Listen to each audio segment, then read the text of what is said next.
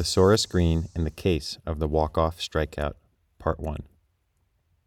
Mr. and Mrs. Green had 2 children, Samuel and Penelope. They called them Sam and Penny, respectively, and so did their teachers. Sam was fine with this arrangement, but not so much Penny. Instead, she preferred everyone on Orcas Island to call her Thesaurus. A thesaurus is a book that lists words in groups of synonyms and related concepts. I know what you're thinking. What happens if you look up thesaurus in a thesaurus? Well, I just did, clever reader, and I found words like lexicon and onomasticon. And if you don't know what those words mean, join the club. Better yet, ask Penny. I mean, Thesaurus. Thesaurus loved books, even from a very young age. In fact, one night, when Thesaurus was only 14 months old, her parents left a small book about a ravenous, starved, craving, voracious, famished, you get the picture, caterpillar in her crib. When they returned in the morning, the book was gone. Thesaurus ate it. Thesaurus loved words even more. Her favorite word was palimpsest, which is a book written on top of another book.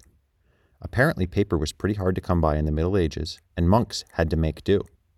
But this meant that sometimes, in some stories, there was another story hidden underneath the surface, and Thesaurus liked to sniff these out. Which she did all the time, much to the chagrin, annoyance, irritation, dismay of Sam and occasionally her parents. Family dinner was primetime mystery solving for Thesaurus, and tonight she was on the case. "Penny, there's no mystery here. The goblins lost fair and square," shouted Sam at the Greens' dinner table. "You don't need to rub it in, Sam," said Cal, Thesaurus's best friend, who lived down the street from the Greens and always liked to stick around for dinner. You see, Cal's Little League team, the Goblins, lost to the Earwigs in the semifinals of the playoffs earlier that afternoon. The Earwigs were set to play the Seagulls next Tuesday in the championship game. The Seagulls had pummeled, pulverized, bashed, flogged the Jellyfish in the baseball diamond just beyond the outfield of the Goblin-Earwig game. Both games were played at the same time, a tradition in their Little League-obsessed town, which helped drive attendance and hot dog sales. "It just doesn't make any sense," said Cal. "See, Sam, something's afoot," said Thesaurus. "What exactly doesn't make sense, Cal?" Cal jabbed at his boiled sweet potato. "I just don't get it. We struck him out." Sam scoffed. "Are you joking? Tommy line-drived it to right field, scored 2 runs, game over, walk-off double." "Sam, you don't need to be rude," chided Mrs. Green. "Sorry, Ma," said Sam. "Samuel?" she continued. "Sorry, Cal," muttered Sam. Cal put down his fork. It clinked on his plate. "Look, I know that Tommy hit a double. Obviously, I was there. I'm the catcher. But he also struck out." Everyone at the table turned towards Cal, lips pursed, brows furrowed. Then Thesaurus sniffed the air thoughtfully. "What do you mean, Cal? How could he do both?" "I can prove it."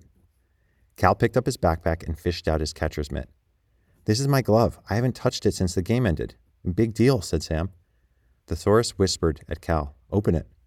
Cal did, and inside the catcher's mitt was a worn baseball. "This is the ball that Drew pitched. I know because I scuffed it on the fence by accident, chasing a foul tip in the 3rd inning. There's a little tear right here, see?" Thesaurus and Sam and even Mrs. Green confirmed the scuff. "So what are you saying, Cal?" asked Thesaurus. "That Drew pitched this ball and I caught it. That Tommy struck out and we should have won the game then and there. That somehow Tommy also hit a double to win the game at the exact same time." Thesaurus closed her eyes.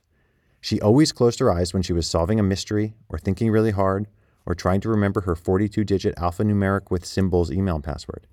"Cal, when Tommy hit his double and also struck out, was the Seagulls Jellyfish game still playing?" To be concluded in Part 2.